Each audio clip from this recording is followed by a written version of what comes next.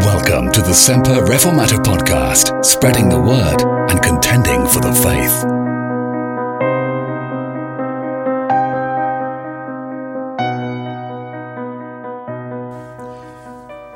The word Christian has, in modern days, almost become a kind of pejorative term. Way back in the 1970s, when I was just married, I bought myself a dachshund, a wee sausage dog, and I was really interested in them. I had several of them over the years. I'd love one now, only they've gone beyond buying in price. But I had several of them, and for a while we bred them, and they're lovely little dogs. And because I bred them, I was a member of a dog breeders club in the North Down area. One night in a committee meeting of that club, there was a discussion about a post that had come up in a local dog breeding establishment, kennels. And someone in the company remarked that they really didn't want a certain person to apply for this job. There was somebody who wouldn't be welcome. But because of the equal opportunity laws, obviously you can't exclude anyone from applying. And if they're the best candidate, you have to let them have it. And this was a great worry to these people who owned this establishment. So foolishly, very foolishly and jokingly, I said, sure, that's not a problem. When you're advertising the job for the kennels is in North Down, so the best thing to do to fulfil the legislation is to advertise the job in the Tyrone Courier. That way, nobody in North Down will see it, and you can appoint just whoever you want, since there only be one or two applicants. I was joking. But one of the members of the committee went off on a long tirade about Christians. He pointed the finger at me and he says, "Isn't that just typical of something one of those Christians would say?" And immediately I thought to myself, not only have I let myself down here, but I have let the Lord down. Just by jesting foolishly, I have let the Lord down. And when he said the word Christian in that long tirade, he literally spat out the word Christian with such a vehemence that I was actually shocked. Now, that's not by any means an isolated incident. If you work in industry, where there are a lot of people who are ungodly, if you work, for example, in one of the public services, the police, the army, maybe the hospitals, and there are a lot of people around you who are non-believers, you will very often find that the word Christian gets spat at you as if it's a bad word. They call you Bible bashers and Bible thumpers, God botherers, holy rollers, all sorts of things. Now that's nothing new, because here in the town of Antioch, the word Christian was originally used as a slur, as a nickname. For following Jesus, there will be some people who will hate you just simply because you're a Christian. No surprise there, of course. That's always been the case. The hatred and persecution of Christians began just as soon as the church began. Acts 9 reminds us that even after the very first Christian martyr had given his life for Christ, a man called Stephen, Saul was breathing out threats and slaughter against the church. That was on behalf of the Jews, but the Romans were no better. The Romans hated the Christians. They described them, believe it or not, as atheists, because they wouldn't bow down to the cult of the emperor. And so they slandered them and they persecuted them. And that's happening right throughout the world even today. The hatred and persecution of Christians wasn't just confined to the old Roman Empire. All over the world, wherever there are believers who walk with Christ and seek to obey him, there will be those who want to vilify them, those who want to torture them, and those certainly who want to make life as awkward for believers as they possibly can. And our politicians sometimes do it too. Many of the people who are elected to office are no friends of the Christian church. That's why there are so many attacks on the church. In the media, for example. Years ago, I had occasion, more than one occasion, to meet with the BBC to complain about the content of some of the local programmes. Met as part of a delegation. One of the particular programmes at that time that caused us problems was the programme called Talkback. This was long before the Stephen Nolan show. But I remember one day on Talkback, I was sitting in the study and I had Talkback going in the background, and a woman commentator who still appears on the radio on a regular basis was on Talkback, and she was talking about some moral issue where she disagreed with the church. And she was referring to Christians who took a biblical stance on this matter that she was talking about as Bible bashers.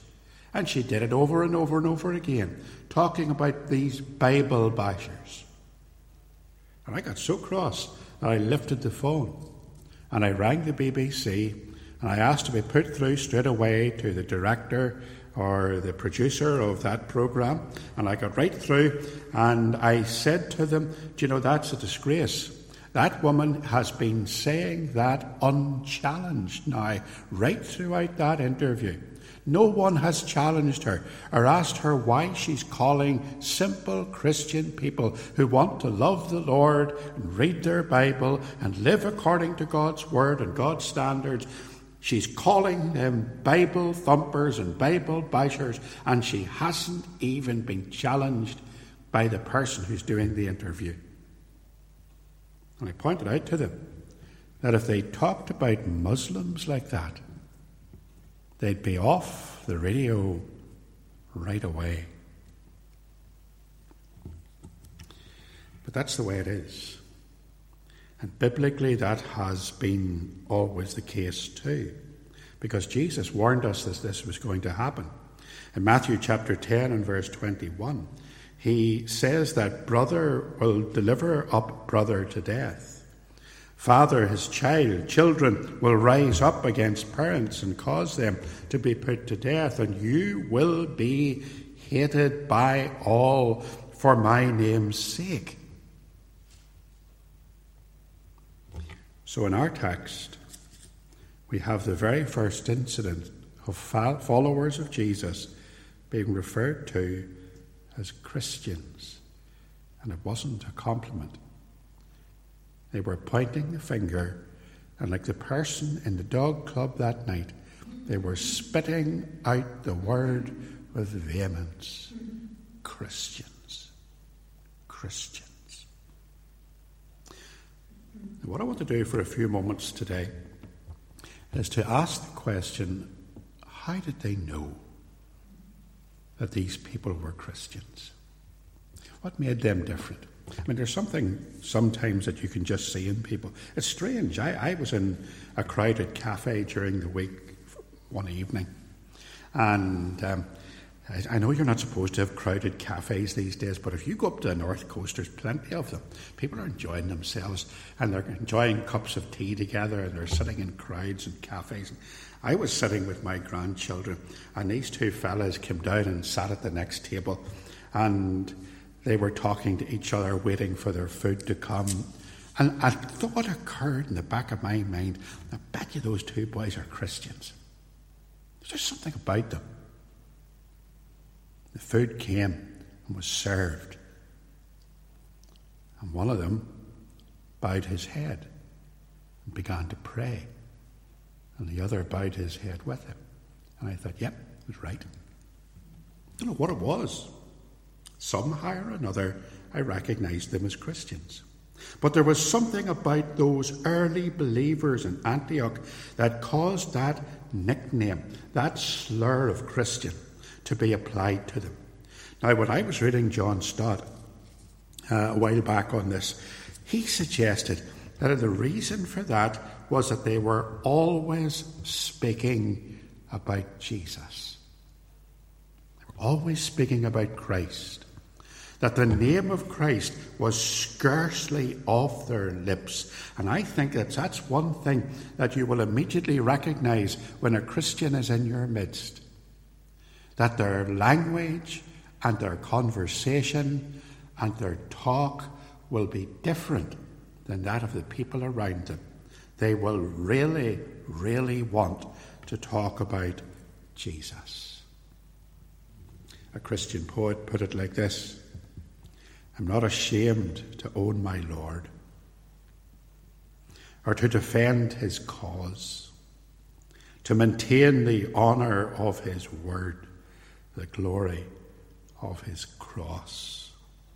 You see, whenever we are converted, our conversation is converted as well. It ought to be.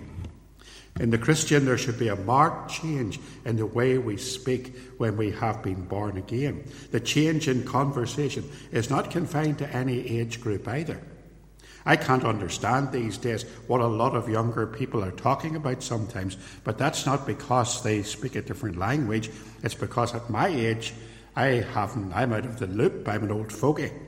But Christian youth, even, will undergo a change in the way they speak at conversion. When Paul wrote to Timothy, in 1 Timothy 4 and verse 12, and he said, let no one despise your youth, be an example to the believers in word.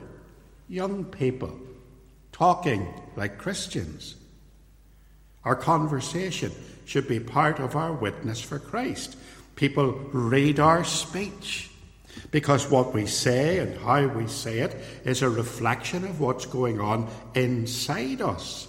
And if we're using inappropriate language or crude language, if we're using sexual innuendo or speech that is riddled with blasphemy, how can we turn round then and witness for the Lord? Our conversation and our conduct in Philippians chapter 1 verse 27 should be worthy of the gospel of Christ.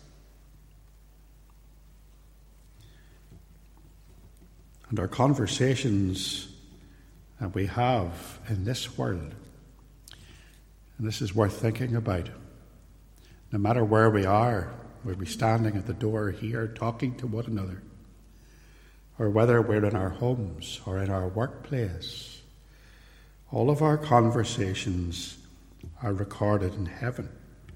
Every word that we say is written down. It's a kind of witness statement. And one day we will give account of every idle word of God, every idle word that we have spoken.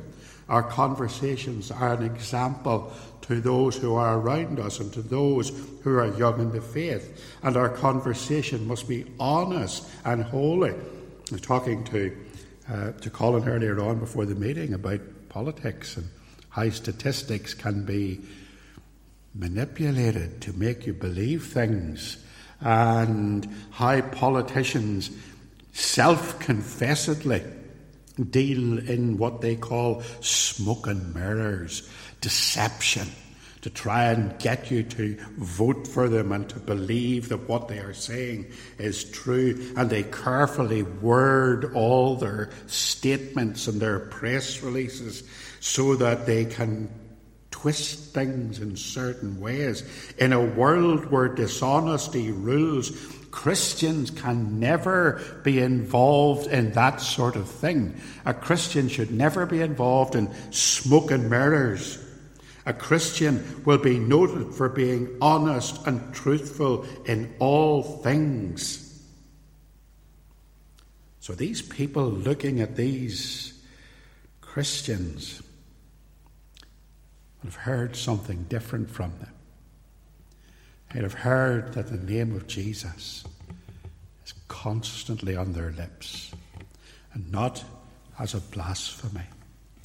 In fact, we're told in the same chapter that wherever they went, that they would scattered abroad, that wherever they went, they would declare the message of the gospel. preach the word of God, bring sinners to the Saviour. That should mark us out as different, shouldn't it? When I was in the police back in the 70s and 80s, there was a man who served with me for some time. And at one stage, I didn't know the man very well, but would have worked with him occasionally. One day I was surprised when somebody told me that he was a Christian. In fact, not only was he a Christian, but he was a prominent member of a local evangelistic association. That surprised me, because his conversation in the back of a Land Rover would not have been that of a Christian. And I was surprised when I heard that. Christian will speak differently, and people will hear it, and they will understand by that there's something different, radically different in our lives. Now, the question for you and me tonight is, what do I talk about?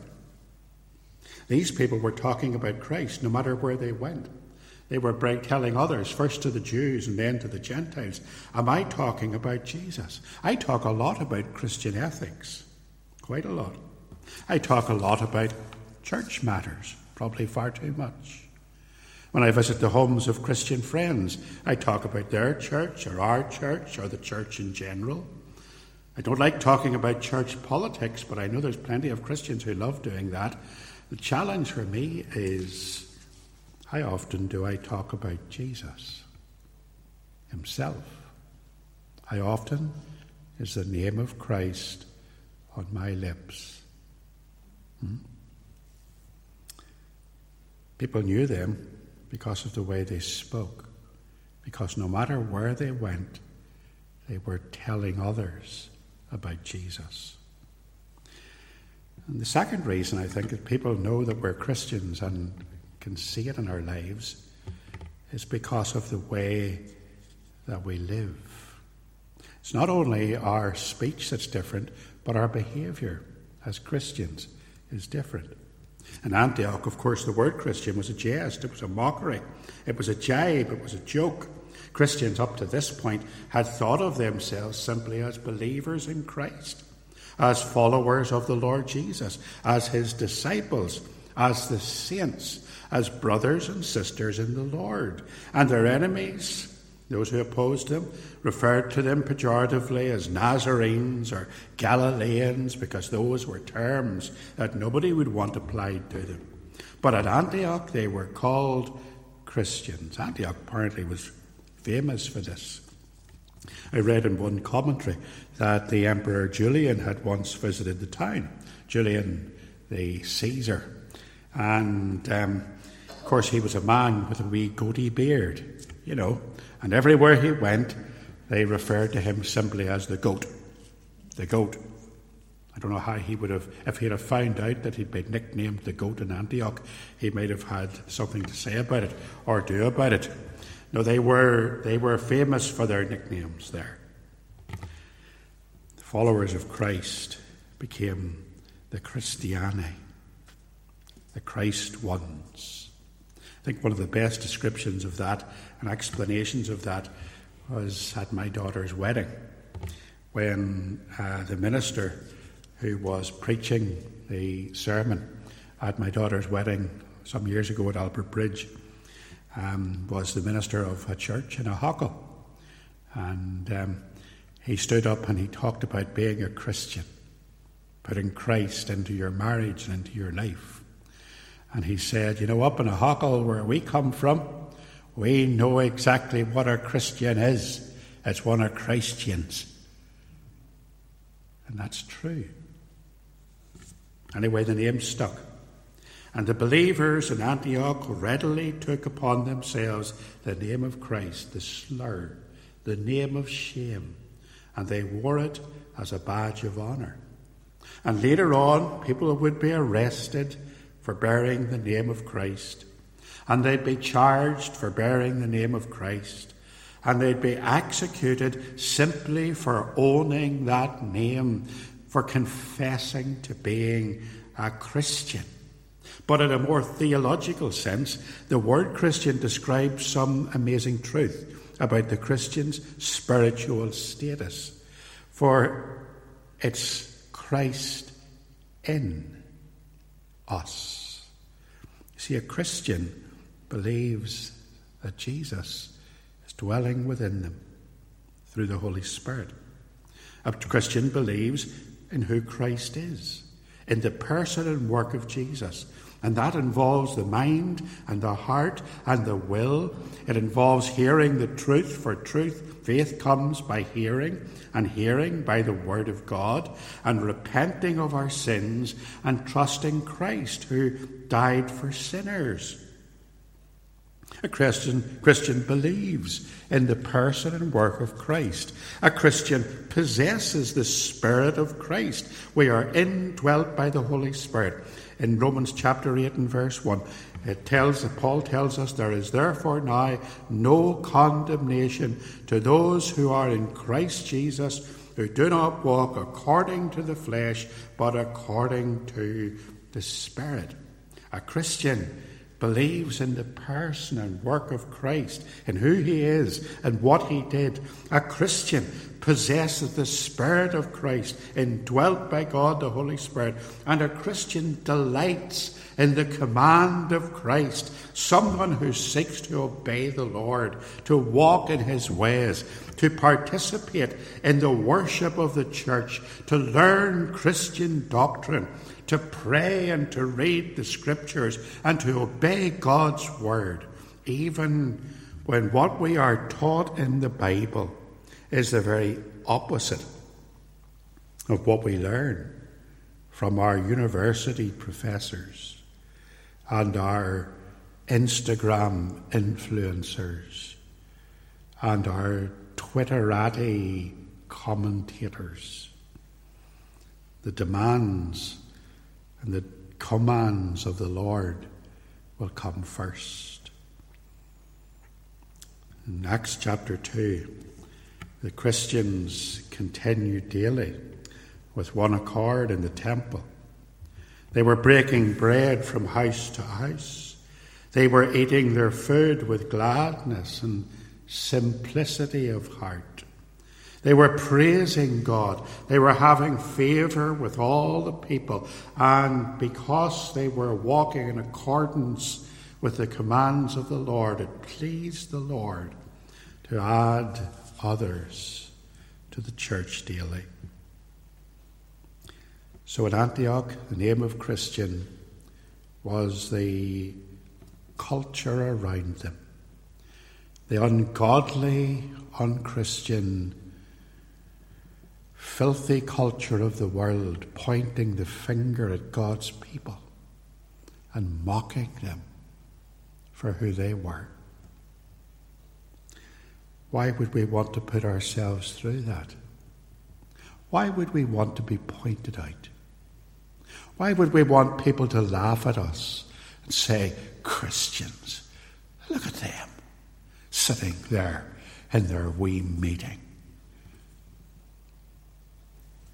Why would we want to do that? Why would we want to bear the name of shame, the name of Christ? I'll tell you why. Because, first of all, he bore my shame at Calvary. He took all my sin and all the shame, and he bore it to the cross.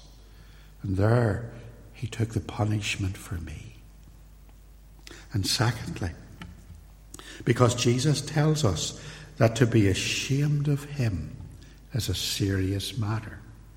In Mark chapter 8 and verse 38, he tells his disciples, whoever is ashamed of me and my words in this adulterous and sinful generation, of him the Son of Man also will be ashamed when he comes in the glory of his Father. We bear the name of Christ. We wear it as a badge of honour, even though the world may mock us and pity us and laugh at us.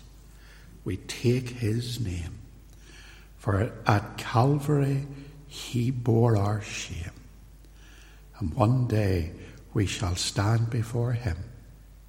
And as that same Christian poet said, then will he own my worthless name before his Father's face, and in the New Jerusalem appoint my soul a place.